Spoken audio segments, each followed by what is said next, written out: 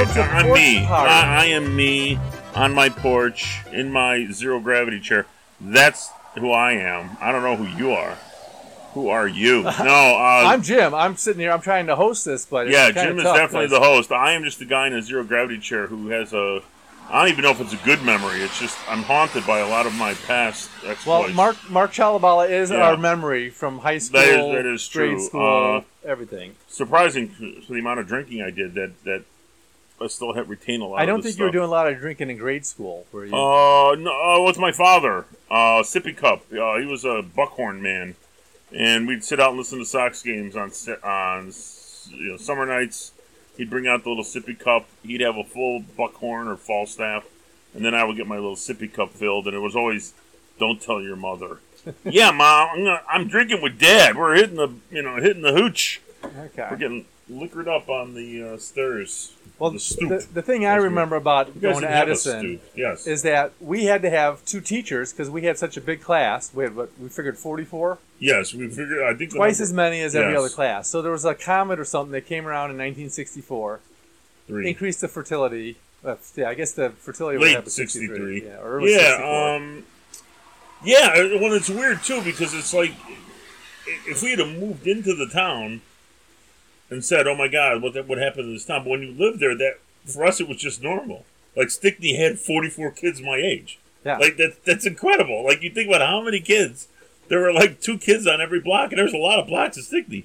So I remember we had a morning kindergarten and an afternoon kindergarten. Yes, I was a morning. Because my neighbor Jeff Costel was in the afternoon, and we were in the morning. So I should have brought out the photos. We could have done photos of this, but I have some. I will do this another time. Anyway, yeah. So like when you grow up with 44 kids, like when you grow up in a large family, right? Like the Brady Bunch, right? Did they ever think, "Hey, I wish I was an only child"? There's 6 of them all the time. There's always somebody in your porridge, right? So yeah, Stickney with 44 kids is like, I mean, there were 10, and I think we counted the kids. There were 10 bullies in our class, 10, and like, so that they split up the bullies 5 and 5. I hope they did. I think that they put 5 in each class. Yeah. Now, did we stayed in our separate classes the whole 9 years, right? They didn't mix us up again. I think right, but I think whatever them. Because, like, I had Dave in some classes, he was not in my science class. He was in my social studies class. Oh, okay. So, I would have loved to have seen how they did this, how they mixed this up. Because, Dave was there for social studies. He was to my right, and Nazi Joe was in front of me, like, right in front of me. So, when we were showing the Holocaust and stuff, and everybody's watching Joe, he was, like, right in front of me. Yet, in science, Dave was with you guys, probably. So, they probably took the things where high IQ mattered, and because were you in class with your brother? Yeah, we were together. Isn't that weird? Like, why didn't they split you guys up? I think my mom said that it would be traumatic or something. Well, what do you think? Would it have been traumatic? I don't know. The guy who didn't have a brother. He was the kind of my best friend, so like not being able to go to school with your best friends, like you and Dave being split up all the time. Yeah, we were split up all the time. It was okay. Yeah. But I remember we had Miss it wasn't an option. Kids didn't have a choice. We had Miss Andrews, who became Mrs. Pomrenning. Yes. And she followed us all the way, I think, through first grade. Because kindergarten we had to split classes, so one teacher did double duty. Yeah. And then, actually, our second grade teacher, I believe, and maybe it was my sister's year, there was Mrs. Detmer. Right. And get this, Jim, she was my dad's second grade teacher. I have a picture of my father. So he was born in 28. So you add 7 to 28, 1935. A young and supple Mrs. Detmer teaching young Miles Chalavala. And then all those years later, she teaches me.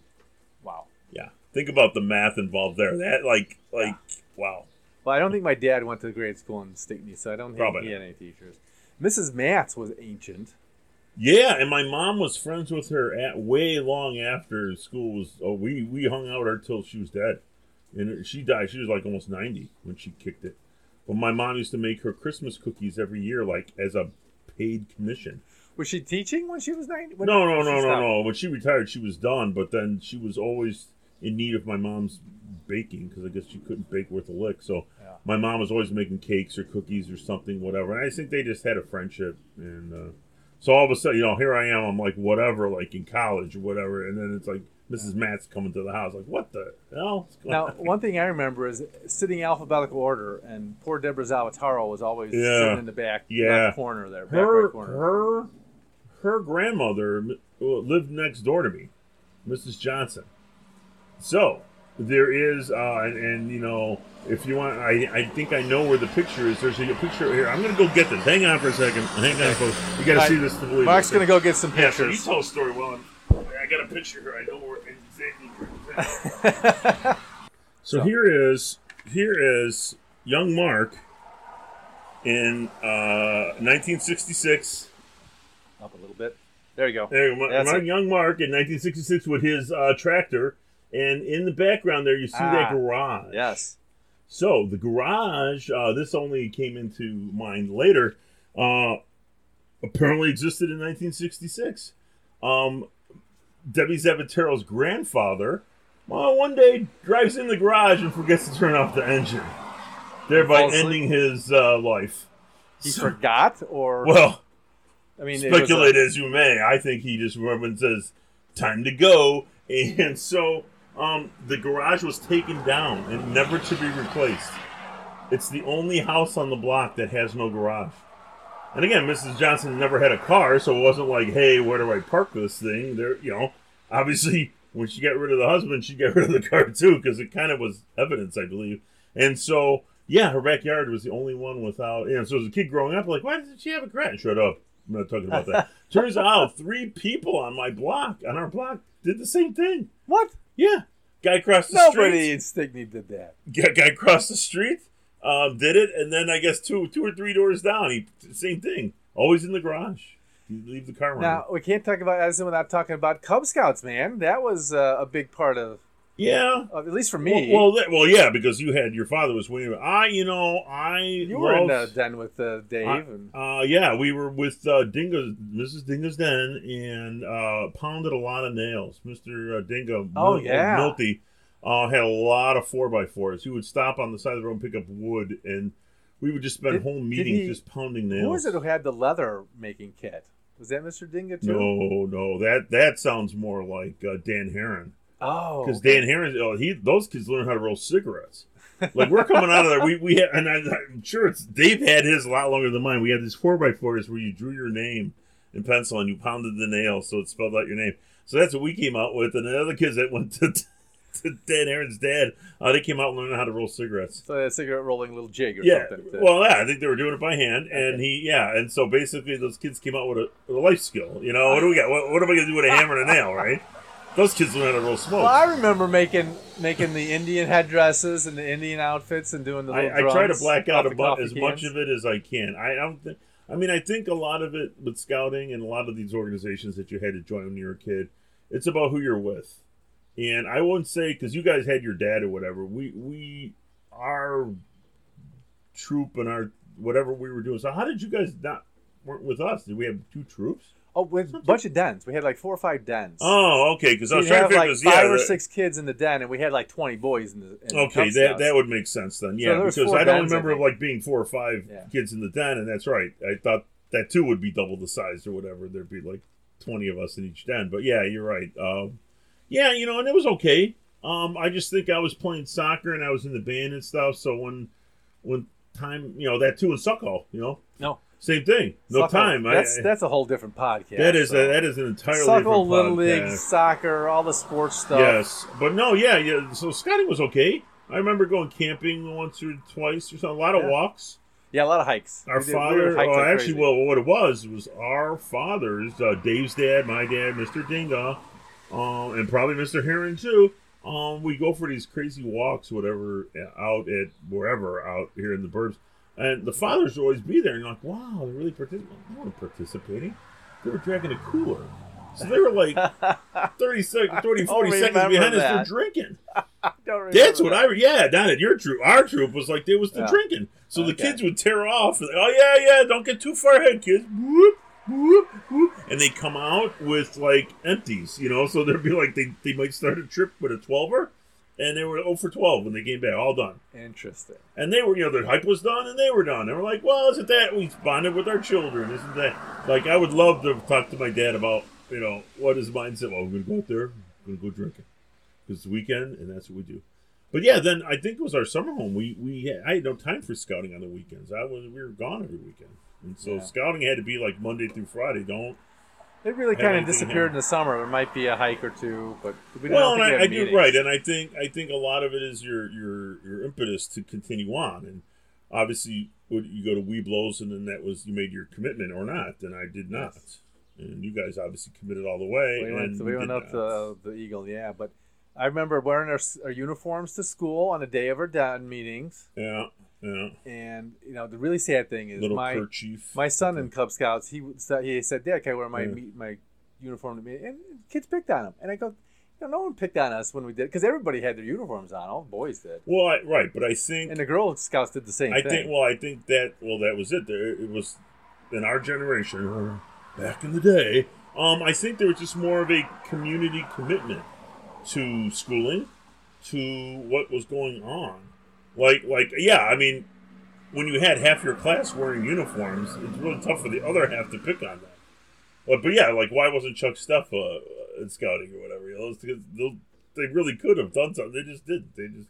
They found other things to pick on. And, but yeah, whatever like band or whatever, there was a ton of kids doing whatever that was, I never played basketball, but, Edison had its own basketball team, for God's sakes. I mean, now, I think we're really good at it. We got to go back to band, because I remember having that assembly, and they had all the instruments up on the stage. Yes.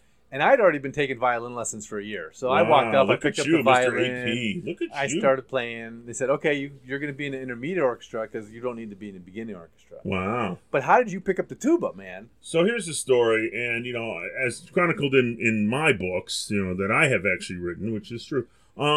Jimmy the Whiz, where's Bicky? I was pulling in a cool 25 cents a week allowance for just being on the planet. And for 25 cents, I had to climb on the roof. I had to clean gutters, had to shovel snow, had to, cut grass, rake leaves, did it all for 25 cents. Same band day down in the auditorium. There had been something about drumming at some juncture. I did Caldron music for like a picosecond, and all the drumming music is actually X's, and it's very hard for me to, what the hell is that? That doesn't look like a note. It's an X. Well, yeah, that's the beats. Yeah. So I really didn't launch on the drums. Anyway, so we're standing there, and I'm near the end, as I often was in things, because that's where all the jokes are told. And so Jimmy the Whiz leans in. He's like, "Hey, got a deal for you. Pick up that tuba mouthpiece, and I'll give you 50 cents." And because I was only making a quarter at that time, I said, "Well, yeah, I'm in on that." And figuring I could just pick it up, go through the motions, sit back down, get your 50 cents. And so what happened was, this was like the Music Man. As soon as you pick up, there's our tuba player. And I'm like, uh-oh, trouble in Sector G. So he must have known that's what was going to happen. No, I don't think he did. We were at the end, because he picked up the trumpet. He was a trumpeter for about a week. And what happened was, that night, I want to say it was like a Tuesday or Thursday night, or day during the day. That night was the parent conference about the band program. So the whole reason that the kids were there to touch instruments and try things was to give the Mr. Leonard, the band guy, some impetus as to who's going to be in the band. So all of a sudden, I went from being a total non-participant to, "Hey, you're coming tonight, right? With your parents?" And I was like, uh-oh. So now what do I got? Because now I can't exactly go to my dad and say, Dad, just between us men, I was totally screwing around, for 50 cents. Didn't happen. And next thing you know, they bought me this mouthpiece, this $8 mouthpiece, which, in the 70s, that was like... Did you have to chip in your 50 cents on that? I did not. But I do remember getting a lot of trouble. I lost it in about 8th grade. I think I was in 8th grade. I must have left it on the bus or something. I must have fallen on whatever I had. And never to be replaced. So after that, all the mouthpieces I played in high school, all the mouthpieces I played in college were borrowed. And now I have, 100 20 mouthpieces or something in my collection. But yeah, no, it was all a bluff, and I did it for 50 cents. And then when I couldn't admit the bluff to my dad, I was in the band. And of all the instruments, the saving grace was that when you play tuba, there's no technical merit. Like, you don't have to qualify. Can you pick it up? You're in. And so that was basically how it got me all the way to college. I could pick up the tuba. I could lift it. And I was in. There was no playing aptitude. There was no challenging to get your chair. Show up. You're in. Yeah. And so that carried me all the way through. Like, if I had to actually practice, because I would have been whatever, if there was 100 tuba players, I would have been last. But there was never 100 tuba. Most there were 4. And even when there were 4, I think I ended up being third or something. There was actually a kid worse than me. He couldn't even pick up the horn. So I think he was actually lower than me. But that was in high school. And so I actually sat next to this Jackie Patasek, 4th grade to all the way to high school. But she was in Lions? No, she, Forest View. She went to homeschool. Homeschool, okay. Her family were all tuba players, though, so this was like a rite of passage for her. She took it seriously. She could actually play. I just told her, I was probably 5th or 6th grade. I just, we didn't talk a lot, which I would love to talk to her now. We never spoke. And all I remember telling her was, listen, I'm terrible at this. I will never embarrass our department, our section, all 2 of us. I said, if there's too many black notes on the page, I'm going to cut out. And I'm not even going to play. Because all you would hear was, let's take clarinets, let's take it over again, and 1 and then 2, and everybody would blow through. And the tuba section was never called upon because I never played. I just didn't play the horn at all. I sat there. So she had a solo, for whatever that was. Let's see, that would have been 4 and 4, 8 years. So when did you start taking tuba seriously and really start playing it? Never did. Never, not even in college? No, never. You never learned to play tuba properly? No, never. I had lessons, but they were brutal. Over at the Berwyn Conservatory of Music, my teacher, Mr. Dreyer, he's a drunk. So halfway through, we would be halfway through. At the beginning of the lesson, he's like, we need to sanitize our mouthpieces. So I'm like, sanitize your mouthpiece? His had this golden shade to the water that he put it in. Well, yeah, it was Jim Beam. I get to sanitize the water. He's using Jim Beam. So by the end of the lesson, yeah, that was a great lesson. Oh, you did well, kid. A+. I'll bring the next kid in here. Bring the next kid in here. I love you guys. Marching band. You faked all that stuff. Yeah, I could play loud. I couldn't play well. I got better when I got out of college. But I got better because I realized that I can't read music. I can hear it. So when I would be playing in District 103 Jazz Band, I knew the song. Yeah. So I would make up the notes. And whoever stand up there, what the hell is going on the bass line? Yes. It had nothing to do with the notes that were actually played. So most of the time I'm sitting up there, I was just making it up. And you got away with it. Because jazz band, you can. He wanted 2 tuba players. And if he would have said, we got to play the notes as written, I'd have said, have a nice day. So you and the other tuba player were playing 2 different Jackie lines. Patasek was, yes. Jackie was also in jazz band, yes. So she played it straight up. She could actually play and read the notes and play it, and I was riffing. But you had soul. No, you didn't have soul. You were just... No. Okay. So really, it wasn't until I got out of college and I realized that that's where I was really good at. I could just listen to a song on the radio and kind of come close to the notes, and that's what second line music is down in New Orleans. It's all, boom, boom, boom, boom, boom, boom. It's the rhythm. You take, instead of boop, boop, boop, boop, which is a march, you go boom, boom, boom, boom, boom, boom, boom, boom, boom, and I can do all that. Yeah. And that's not anything we played in grade school or high school. That does not qualify. So I had no idea that music even existed until I got out and I said, oh my God, I could play that. And I love it. But it has nothing to do with reading music. I'm horrible at it. I can guess the key signatures generally. I never knew that. It's so much easier. You should just play tuba. It's so much easier. There's no qualification. Pick up the horn. You qualify. Yeah. Well, now Dave, he took his clarinet very seriously. He did.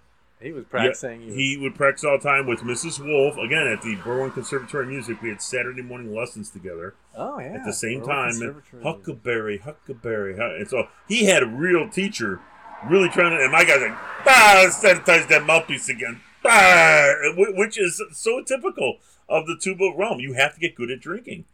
Had he just been more straight up, it's like, kid, the Hornets are going to get a lot easier if you drink a little more. I would have been light years ahead. I had one instructor at Calderon's, and then I moved over to Berwyn, and that was Perry Smyer. And then he left there, and he was teaching out of his house in Westmont. So I used to get on the train. Wow. I'd pick up the train at Oak Park. Holy cow. And 31st there. Yeah. I'd take the train out to Westmont and walk 2 blocks to his house. Holy cow. 2 or 3 times I missed his stop, and I had to walk back like a half mile from the other stop. When we were kids, how did you get to the train? You walked, right? Oh, yeah, I walked. No one drove me. Yeah, but that's what I'm saying. Like, now the thought that you're going to walk like 6 or 8 blocks to get to a train, like, whoa, there's no way. Nobody walks that far. Yeah, my kids, they don't even want to learn how to drive. Getting my older son to get his driver's license was... Well, in an emergency, it's kind of nice to know. But if you can get away without it... I mean, I was 23 when I got a license. I didn't need it. Oh, really? You didn't get yours at 16? So here's the story, folks. Here's your tip. If you've got an older sister, look out. Because my dad died, God rest his soul, Mom had this crazy idea that we needed 2 drivers in the family. It sounds good on paper. She was the older of the 2 of us and, the more mature and thoughtful one. So all of a sudden, she goes through driver's ed and, gets her learning permit or whatever, gets her driver's license, and then Mom puts her behind the wheel. Now, this is before the age of, transparency, when all facts will be found out eventually. So apparently, she got into 4 accidents in her first year of driving. Now, if you're under the age of 25, you get 4 things on your card. They should, stop you from driving, right? She hit a guy over here in Brookfield, right by where the line's sitting. Guys, on rainy night, guys crossing Ogden Avenue, she cracks into him. I guess got him in the hand. His hand was... That's how close it was. Yeah. To, killing a guy, right? Mangles his hand or whatever. Yeah, ripped his arm off. Mangles him. And the only reason I know is because some legal documents got sent to the house, and here I am. Oh, checking that mail. Whoa! Law offices. Whoa! Traffic accident regarding animal. Whoa! Hey now. And so 4 accidents, right? So my mom has to pay. So my sister is at probably $2,000 a year for insurance. I have no idea. I don't know. It's astronomical. So the only thing I hear about all this is, got some bad news for you. If you're looking to drive, you got to pay your own insurance. So not that I was looking to drive, but that sealed it. It just sealed it. So how are you getting the college and stuff? Jim, this is one of the secrets of life. It is not as important about what you own personally. It's what your friends own that they will have you hang around. So, couple things. Got to college. I would get dropped off. No problem. On college, you don't need a car, right? Not back then. Now you probably do because, No. I mean, everybody's got a car now. Well, you may have one, but you don't take it to the campus. No. But you go home. And the car allows you to go home and go wherever you want on the weekend. So, Illinois State now is a commuter college. So, people live in Brookfield and go to ISU Monday through Friday. They come home every weekend. Oh, so they're staying there during the week. But they, we used to stay on campus. Nobody stays that's only 2 hours in a car. I'm like, too long. So what happened was I got down there and I declared myself an independent because that gives you more Pell Grants and whatever, but you can't stay at home over the summer. Uh-huh. And I was down there anyway taking classes, so that only allowed me to take 12 credit hours, 4 classes plus band, 13, but it was a much lower course load, obviously. But then I would take the short semester. I take your hardest class of the year during short semester, just hammer it 6 hours a day for a month, done. Then I'd take 2 more classes in the summer. And by doing that, I could take 12 credit hours a semester. And I'd get a job. Because all the kids would go home and they're getting jobs around here painting, and I'm down there going, yeah, I'll work at your gas station stocking. And I got whatever job I wanted. Nobody did that. And so, but because I did that, because I got all the grant money, all of a sudden school's free. And, the only money I had to borrow was for the housing. But I didn't have a car. Didn't have a driver's license. So I had a bicycle. And I had friends that had cars. Because what's a 4th car going to, we got 3 guys in an apartment with cars. What's a 4th car going to get us? We're all hanging out together anyway. It's not like two of the cars are not used. So I got out, I came home, and I graduated at 22, I think. Yeah, because I was studying abroad. And I was working this job at the bank, and I think I was at the bank for like 6 months, and I realized I should probably get a car. Because my mom was dropping me off every day, and she'd go to work. So literally, she took me with the Dan Ryan, I think not Dan Ryan, who was Dan Walker was our governor. Rules of the Road, from the 70s. We cracked that baby out, like in the 80s, and we went to the cemetery. I did a couple laps. I think I got this. Now imagine your kid, a couple laps at a set. We're gonna go get your driver. And they would freak out. Right. So I went, and whatever Melrose, and it's got I'd already scouted out a car. Right, had some money for a down payment or whatever, and literally got my driver's license at my mom took me over there like 4:00, and then I had her drive me over to the car dealership, which is over on East and Ogden. Okay. There was a Pontiac dealer. I was looking at this Pontiac Le Mans. And so literally, I signed the paperwork. The guy's like, oh, you got a driver's license, right? And the guy's like, it's still warm. I go, yeah, it just came out of the laminator like an hour ago. And the guy's like, what? Nobody's ever done that. Like, you're 16. I go, yeah, I'm going to buy this car. I just got the license. I'm good. I'll drive off the lot. And so, same day, driver's license and own the car, same day. Wow.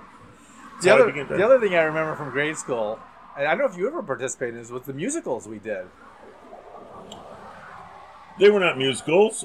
We did Trouble with Tribbles. That's not a musical. That was a play, but we did do. I remember we did one that was a bunch of rock songs. We did Rock and Robin. We did. With the music program. Yeah, I was in the background of those things. I was not a feature at that juncture. I got in trouble with Mrs. Lockett, the music teacher, a lot because we would get just these philosophical differences in life, right? Because she's living in treble clef. And for what little music I knew was bass clef. So she's going, what are the, FACE, every good boy does fine. Not in bass clef, it ain't. And so every time there's a quiz, I'm doing horrible at this. And she would not convert. You're a music teacher. You know how to convert this. I got the right answers for my clef. I was the only bass clef guy in the class, so I'm failing all of them. My mom's like, oh, he's in band. I don't understand. I'm like, Mom, these aren't right. This is, I've got the whatever. I got the C, the backward C. She's got the S. Mom's like, what? So I draw it to her. Yeah, that's trouble. Yeah, I'm in bass clef, Mom. These aren't what I studied. These aren't the notes I know. So it was just horrible, and I didn't like that. I'm not a Mrs. Lockett. Well, yeah, the play. I remember the Trouble with Tribbles. Did we do any other plays? I remember making all those tribbles. That was fun. Trouble with Tribbles. There had to be another one. We had to have done because we had so many kids. I mean, you could do like a full. I remember one where they were Hamilton. They made like kids. A Xerox machine where we wrote our own play and they had to play like Xerox or something. And they used me and Rich, so they copied one of us, and we had two of them. I have no recollection. I remember that. I must have been in my hallucinatory. I have no recollection of that at all. Okay. But they had to involve the whole class. Yeah. It just had to, so we must have been doing that. I mean, I was not a huge, I was not, but I was out there. I do remember we did Hard Rock Coco and Joe. Remember I was one of the. Yeah, you were a Hard Rock Cop Coco. I think I was Joe. You were probably Joe. Yeah. I was Joe, and then that old Ray Rayner cartoon. Yep. I do remember there'd be like a talent night or something, and everybody had talent night. Yeah. I remember there was one girl that did Irish jigs every year. Barb Broderick? No, that's high school. I have no idea. That doesn't ring a bell, Jim. Maybe you grew up in a second family. But I remember the other cool thing about Edison was the lower grades went to school in the north part of the school, and then the south part that was for 6th, 7th, 8th. Yeah, you like as you went to school, you moved down. Further down the hallway, then you got to go to the second entrance. So on the opposite end of the principal's office. Right, I have no idea. It had to be 5th grade where you stopped going in that main entrance. Sixth grade. You had to go around the back. Up to 5th grade was in the north end. Right, all the little kids would be at one end of the school playing in the playground, and then we'd be at the end. And then of course we were in band and orchestra, so at 6:30. Well, Dave and I are walking over to catch that bus. That's when you started getting the real bullying was when you were in 6th, 7th, 8th. Yes. The 8th graders would pick on you. Yeah, and for a class our size, there was plenty to pick on. We had Jimmy Granton. Jimmy Graham. Oh, Perry Kaczynski is what I was thinking about. Okay. Perry, I don't know what his prison number was, but he has a prison number. I don't know if he's still in prison, but he was there. Gosh. He was a guest in the States. He's a friend of mine. Yeah, well, I think that was the thing. Once everybody stayed on their block, I mean, I got to move around a few different groups, but like Dave did not really hang out with like John Gondos and Scott Dinga. He really, and I did. I guess we were in soccer together, and we were in, I guess, just hanging out with sports and stuff. I was more hanging, a lot more soccer with Scott, but yeah, like we really didn't hang out, a couple times with Janowick, a couple times with Jim Mann, but it wasn't like every day. You would just see these, but there were so many kids that like you could just go to like the ballpark, and there'd be like 5 guys in your class show. Well, 5 out of like 20, that's still 20 whatever 25%, but it's like, my God, that's enough to play a game. Yeah. Whereas other classes, like 5 guys is like half your class. This is like nothing. Hanging out at your house was always best because your mom always had cookies or cake. That's true. Mom did not. She loved the lard and did not spare the lard on anything. And hell of a cook. I don't remember hanging out as much at Dave's house. No. It was always at your house. Dave's mom was not a cook. They actually ate, what do they call it, market day food up until like 10 years ago. Yeah. She was still in the market day program at Edison School getting boxed burgers or whatever, help the school for 10 cents or whatever. Yep. Yeah, I haven't talked to Dave about his dietary intake back in those days, but it was not, I don't remember. I mean, I do remember that Dave was one of those kids that you had to peel the skin off the wiener. Yeah. No. Yeah. Dave did not eat the wiener skin? Did he eat crusts on his sandwiches? If my mom was here, she could tell you all about it. I'm going to give Dave a pass on the crust. Well, Jeffrey Costel did not eat crust on his bread. Yes. Well, so I would have, maybe it was a genetic. I don't know, because they're not really genetically related. But their mother, well, it wasn't their mothers, it was their fathers that were related. So. Yes. Yeah, but Dave was a weenie guy. And then, wow. Yeah, I know. I never even heard of anyone peeling the skin off a hot dog. Yeah. And again, you think about how many hot dogs we ate a lot of hot dogs. Did you ever hear the story? What did he do on the hot dog luncheons? Did he had to have no. I think the difference was depending on the hot dog. Okay. So if you did like an Oscar Mayer, that's something you could peel off. But if you did a Daisy brand, that was something you could pull off, like that whatever it is, intestine or whatever. You're so like if you're like the bratwurst type skins. Yes. Those. So here's a little segue, kiddies. So no good deed goes unpunished when you spend your entire grade school career drawing in a wooden desk with your pen and saying, Mark was here, whatever, I ate this class, whatever you're writing. Be warned that occasionally you end up being a high school janitor as a summer job, and you get to take out all the ink marks that you put into there. There's a product called Vandalex. It will take out the marker. So Dave's dad was a janitor. Dave got a job there. A whole bunch of us ended up getting jobs as janitors in District 103, cleaning the desks that we actually dirtied up. So I was a janitor for, I think, 3 or 4 years. Steve was the janitor, too. Steve was there. Mark Ream was there. Scott Serafiniak ended up being, Przicki was there. Melina was part of that, too. We were all in this big, huge crew. Anyway, I don't remember what school it was, Robinson or something. Mike Anderson was where I'm going with this. And we go to the home ec room. And, we got to clean, take care of home. We open the oven, and there's a tray of hot dogs from the last hot dog luncheon. And so this is like July. So we're figuring out that probably end of May. It was like an archaeological discovery. Oh, they were black. They were things were growing. It was like a base for growth. And so of course we can't let this pass without incident. We bribed Mike Anderson $1 to take a bite out of one of these yes. And so we got, I think Mark Ream had to go home to get his camera. Because again, we got to have documented proof that this happened. So we set it all up. And he did it for $1. He did it for $1, right? Fuzzy Pumper was a quarter in high school. He did this for $1. So we set up, I don't know, Marcus ready the camera. We're going to go 1, 2, 3, chomp. And I do remember he got it up. I mean, this thing was funky. It was like black. It was like the spores had exploded already. And he takes a chomp out of this thing. And it was like one of those gag cigars like you see in the cartoon where your face goes black.